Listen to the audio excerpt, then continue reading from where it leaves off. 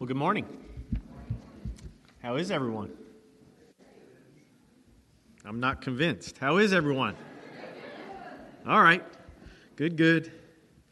It's about to be college football season, and soon after that, college basketball season, which is probably more important here in North Carolina. So I know that you all can get excited because I hear it every year, all through the fall and the winter. If you have a Bible with you this morning, would you open it to the book of Galatians? The book of Galatians. If you're not sure where that's at, go to the table of contents or just go to the end of the Bible and start flipping back and you'll make it pretty soon. If you start at the beginning and flip forward, it'll take you a little while longer. Before we get started this morning, let me say thank you. Thank you to your pastor and your elders for their support and their generosity over these months that we have met here. But also thank you to you as a church. You have been a blessing to us. You have served us in ways that perhaps some of you don't even know. Obviously, you know that you've let us use your facility, and we are very grateful for that. But there are many other ways that many of you and your church body as a whole have been a blessing to us, praying for us, serving us, caring for us, and we don't take that lightly. We're very grateful to have brothers and sisters in Christ who have come alongside of us. And we count it a blessing to count you among them. So, Galatians chapter 1, verses 1 through 5. Let's read it together. Paul, an apostle, sent not from men, nor by a man, but by Jesus Christ, and God the Father who raised him from the dead, and all the brothers and sisters with me. To the churches in Galatia, grace and peace to you from God our Father and the Lord Jesus Christ, who gave himself for our sins to rescue us from the present evil age, according to the will of our God and Father, to whom be glory forever and ever. Amen. That's exactly what I was going to say. Amen. So I didn't know till this morning that Pastor Jared was in California this morning, and I'm actually from California. That's where I was born and raised, there in the Central Valley for the most part. If you don't know what the Central Valley is, just think Oklahoma stuck in the middle of California. That's where I'm from. The parts that you see on television, we made fun of where I was from, and they made fun of us back. And so that's the part of California that I come. The Dust Bowl, the people that came out during the Great Depression, those are my people. So obviously I didn't get beamed up to North Carolina. I hope you know that. I made my way. In fact, I've driven across the country and flown across the country more than a half a dozen times in my life. I've driven across the country, I think, 3.5 full times. Three there and backs, and then one just there. And I've flown across the country several times as well, and they're different experiences. Obviously, it's a long drive. It's 2,600 and some odd miles from here to where I'm from in California. It's a long drive. It's a long flight as well, but obviously much shorter. And in doing this, you notice some things differently about our country. So I thought I'd bring a few of those to your attention this morning as we get started looking into God's Word. When you're flying, you can see the contours of our country. You can see how the landscape changes pretty easily from 30,000 feet up, particularly if there's not clouds. You can see the great forest that is basically this whole side of the United States, east of the Mississippi River, turn into more sporadic trees and farms, which then makes its way into vast deserts and mountains, depending on what part of the United States you're in, and then, of course, into California. So you can see the contours of the country changing as you fly. But when you drive, you can actually feel the contours of the country changing. You can feel what it feels like to go from a humid climate to a dry climate. Maybe Meredith, maybe you understand what this is like, right? So the idea that we would be meeting this morning in a church called Green Pines Baptist Church, if you're from Arizona, you would never meet in a church called Green Pines. It would probably be more like Face of the Moon Baptist Church, because that's what most of Arizona looks like. so you can feel the contours as you drive. You can see the mighty Mississippi River as you fly over it, and it looks impressive. But when you drive over it, it looks far more impressive. It's amazing to drive over 1.5 miles or 2 miles of river with flowing water. An enormous amount of water flowing down that river. You can see from the air the scale of the Grand Canyon, and it's amazing.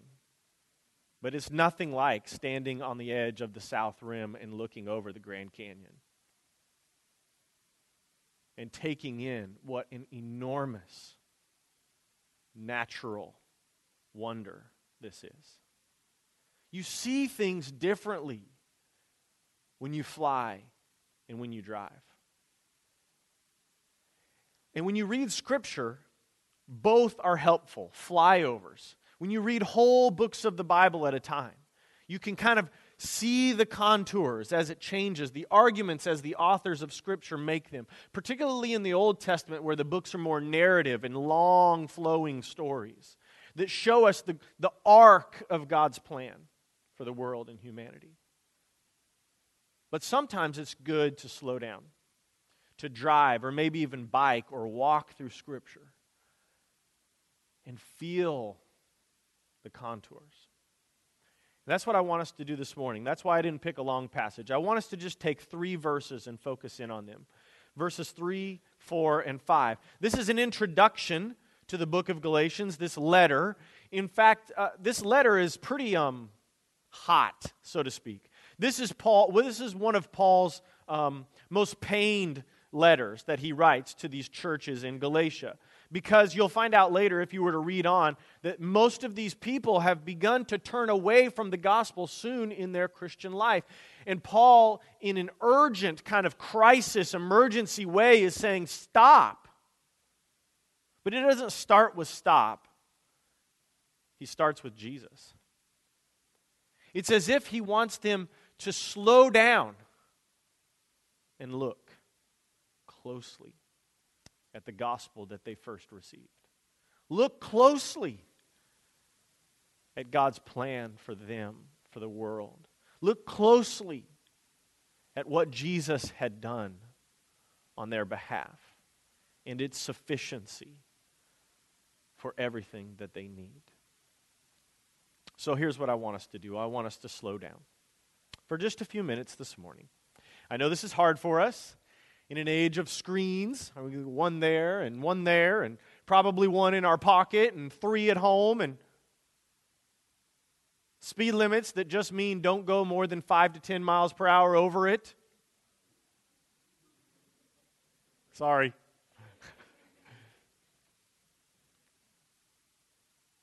But it's good for us to slow down. Let me ask you a question. When was the last time you took your Bible and you sat on your porch and you just read a few verses of Scripture, and you just took the next hour and you just let it wash over you? You just thought about it. You didn't read it real quick in the morning and then move on and grab your cup of coffee and get in your car and jam off to work. You didn't read a few verses because you felt bad if you didn't, and then grab the kids and put them in the car and then take them to school and then off to the rest of your day. When was the last time that you just took an hour, sat with an open Bible and no screen,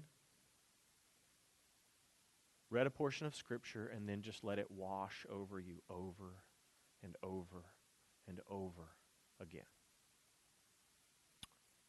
Obviously, we won't have time to do that this morning, or we'd be here till 2, and you guys wouldn't like me anymore.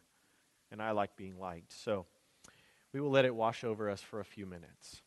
I want to bring out 7 aspects of this text. I want us to look closely. Slow down as we look. Look back at verse 3. Grace and peace to you from God our Father and the Lord Jesus Christ, who gave himself for our sins to rescue us from the present evil age, according to the will of our God and Father, to whom be glory forever and ever. Amen. 7 observations about Jesus from this text. First, Jesus' death on the cross was voluntary. Look back with me at verse 4 and you'll see this. It starts in verse 3, grace and peace to you from God our Father and the Lord Jesus Christ. We'll get back there. Verse 4, who gave himself. Obviously, it's an introduction to a letter, so sometimes we just blow by it, just like we blow by a greeting, right? It just comes instinctually. Hey, how you doing? I'm doing great. Okay, hey, have a great day. Boom, we just blow by it. Don't miss this. Who gave himself. Nobody took Jesus' life. Jesus gave his life for you and for this world. He gave himself. Some months ago, I came across a list of extravagant gifts. Maybe you've received an extravagant gift one time. My wife and I received about a $25,000 gift some years ago. An extravagant gift. Something that we could have never imagined. Let me just share with you a few of these extravagant gifts that I came across. Someone gave a gift of a $19,000 pair of gold shoelaces to somebody else. I don't care that much about shoelaces. I'd probably take them to the pawn shop and get as much as I could if someone gave me gold shoelaces. But $19,000, that's a pretty extravagant gift, right? How about this? $39,000 alligator skin backpack. My son and daughter will never be getting that for back to school. How about this? $100,000 shaving razor with sapphire blades. My wife complains about $18 for 4 Gillettes at Target. Or perhaps my favorite, a $3.2 million dog collar. These are extravagant gifts, right? We would all admit these are extravagant gifts. But they're not as extravagant as Jesus giving himself. I want you to just hear the phrase that the Bible uses one more time. Who gave himself.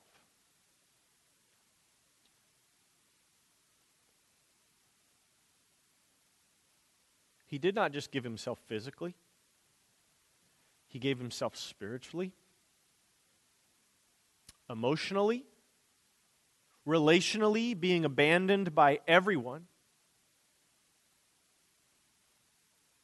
He gave everything.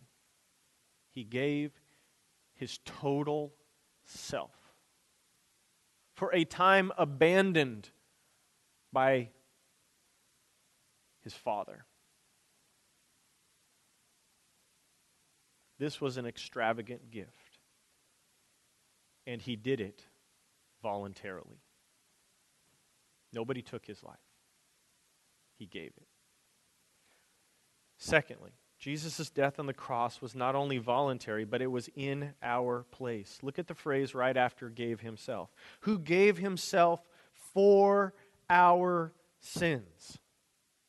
For our sins. We say this all the time in church, but I think so many times we say it because we've just said it for so long, right? Jesus died on the cross for our sins. Jesus died on the cross for our sins. And we've not for a long time slowed down enough to realize what that actually means. If you were to literally translate this from the original Greek, here's what it would mean.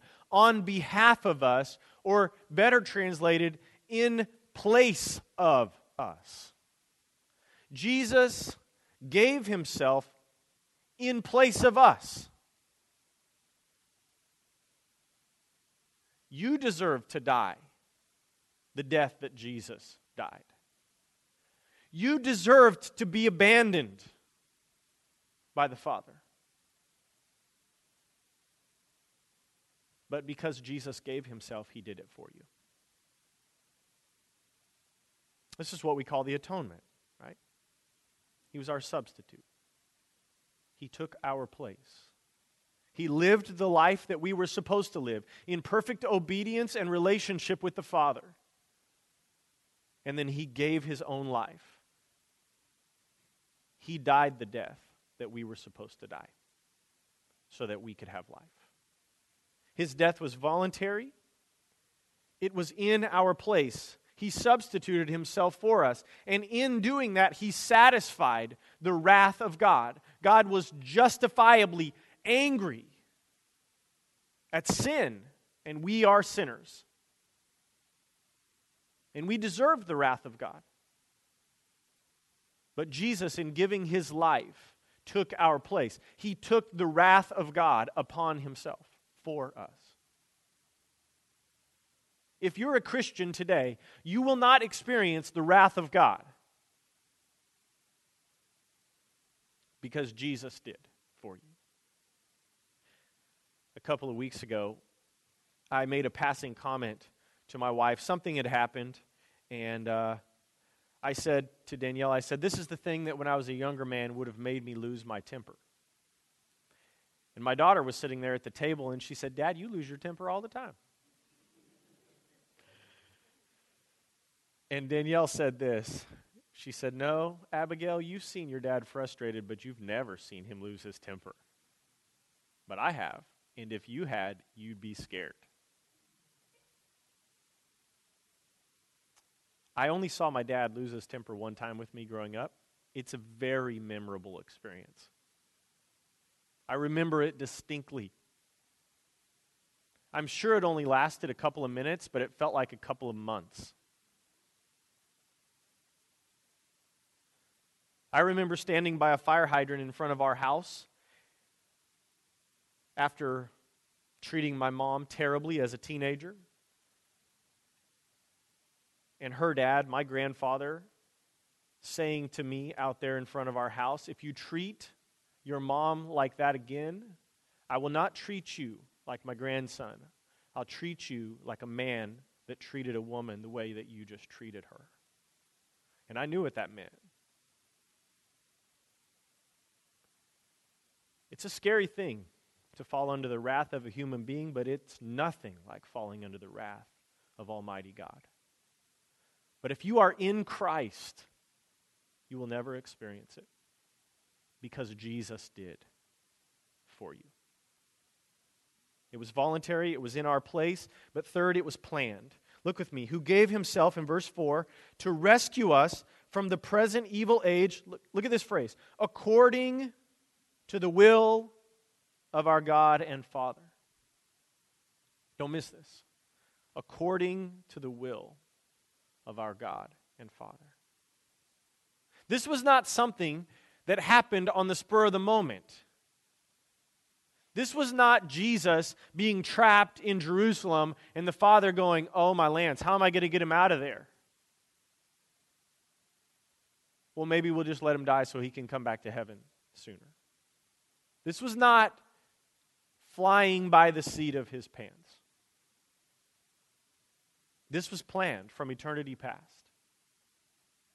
That the gulf, that the chasm between this world, between humanity and God, would be bridged by Jesus. It was planned.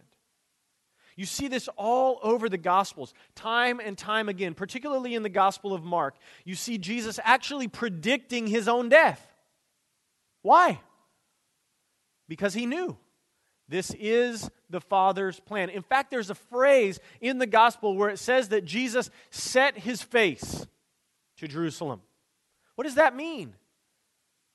He knew that was where the Father's will would be finally accomplished. It was planned. God had been planning the rescue of His people since before the foundation of the earth.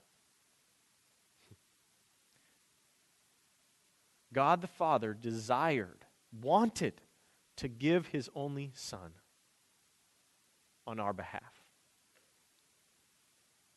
I felt a little bit like a wimp earlier this morning because I only have 2 children. I do not have 6, but if you've ever met my son, you know he counts for 12 children.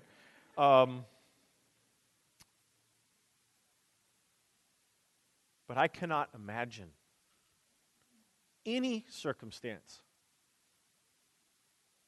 where I've wanted to give up my son. I don't think the Father wanted it in the sense that he wanted to kill his only son. But he wanted it in that he knew that that was the only way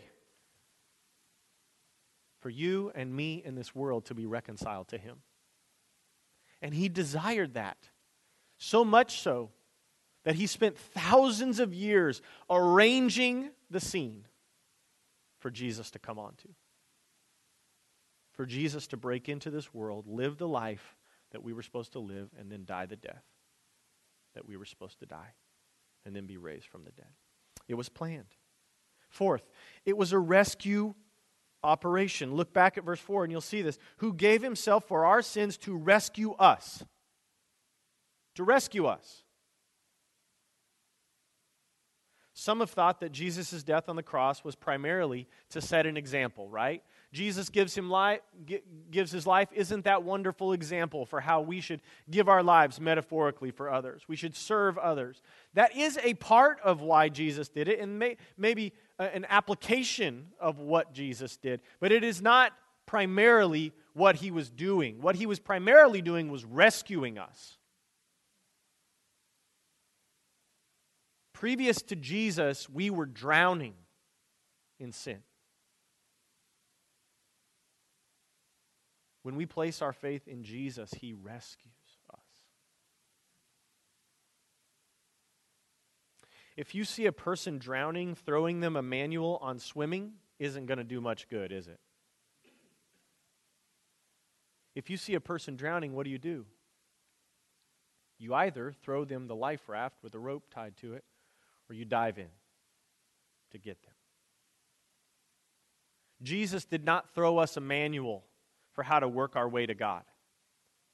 Jesus dove in and rescued us. Fifth, Jesus secures the Christian's grace and peace. This is where he starts in verse 3. Grace and peace. Yes, it's a greeting, but it's more than a greeting. There is a reason it came to be a Christian greeting.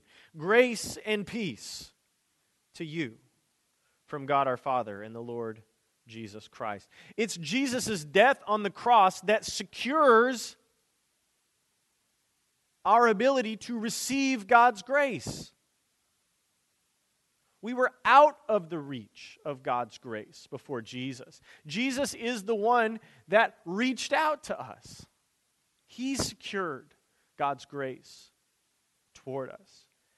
And if you have experienced God's grace, then you are guaranteed God's peace. That doesn't mean you're guaranteed peaceful circumstances. That means that you're guaranteed God's peace. The peace that passes all understanding. Why does it have to pass all understanding? Because if it was based on circumstances, then we would understand it. Oh, things are going well. Life is peaceful. But how is it that someone that knows Jesus can have peace in the storm? How is it that someone that follows Jesus knows peace because they've experienced God's grace? Because they know what it's like to be drowning and for God to reach out and rescue them through Jesus. It puts things in perspective for Christians. Sixth, it ensures the glory of God forever. This is what Jesus' death did. It ensured that the world would be restored to God again, and God would be glorified forever. He would be as weighty, as big, as majestic as he actually is in the eyes of all creation. This is why the scriptures say that in the end, what will we do? All people will bow their knee and confess with their tongue that Jesus is Lord. It ensures the glory of God forever. This is where he ends, right? Verse 5, to whom be glory forever and ever. Amen. It ensures His glory. The cross of Christ is God's plan to salvation and His demonstration of immeasurable love for us. Jesus' death on the cross was God's idea. It was carried out by God the Son in obedience to the will of God the Father.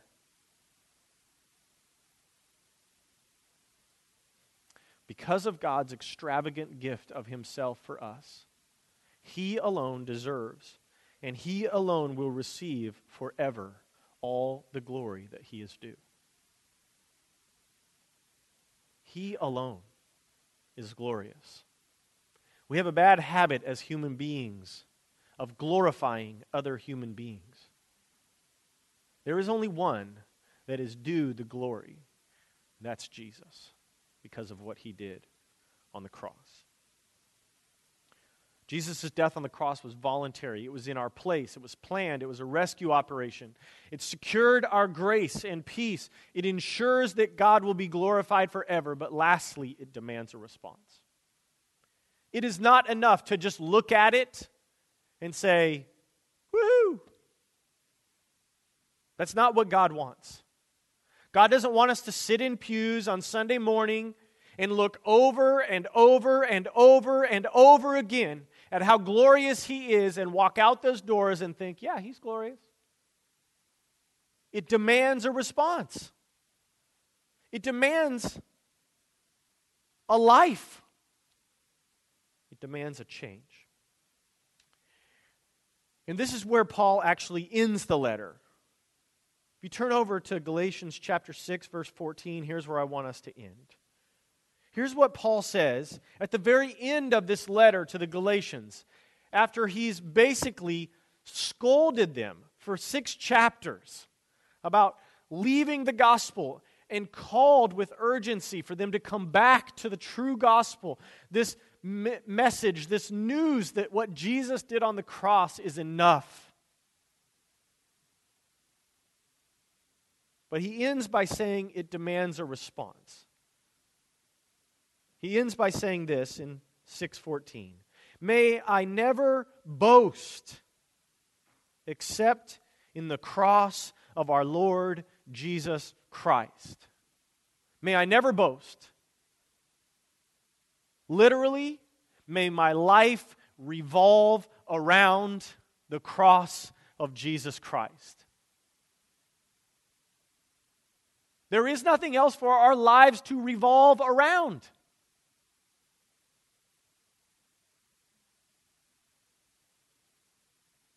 Think of the other things that you and others in our culture make their lives revolve around. Their children go off to school. Their academics. Most people don't even go into the career that they studied for anymore. Their stuff. Their stuff breaks down or they fall on hard times and they don't have as much stuff. You name it. Everything else that our life, we build our lives around, inevitably disappoints us. Why? Because it was never meant for our lives to revolve around those things. According to this letter, according to God's word, our life was meant to revolve around the cross of Jesus Christ. What does that mean? That what Jesus did on the cross drives everything. It drives our gratitude. It drives our servanthood. It drives our kindness. It drives our love towards others. It drives our praise. It drives our singing towards God. It drives everything. It drives the way we spend our money. It drives the way we raise our kids. It drives everything. I love what the famous Dutch theologian Abraham Kuyper once said. He said, "There is no square inch of this world or your life in which Jesus does not say, mine." He wants it all. The cross of Jesus Christ demands it all because Jesus gave all of himself. This is the way that Jesus said it from the cross. It is. It is. Say it one more time. It is. It's finished. You don't have to do anything else. Jesus did everything that was needed. But it does demand a response. It does demand our lives.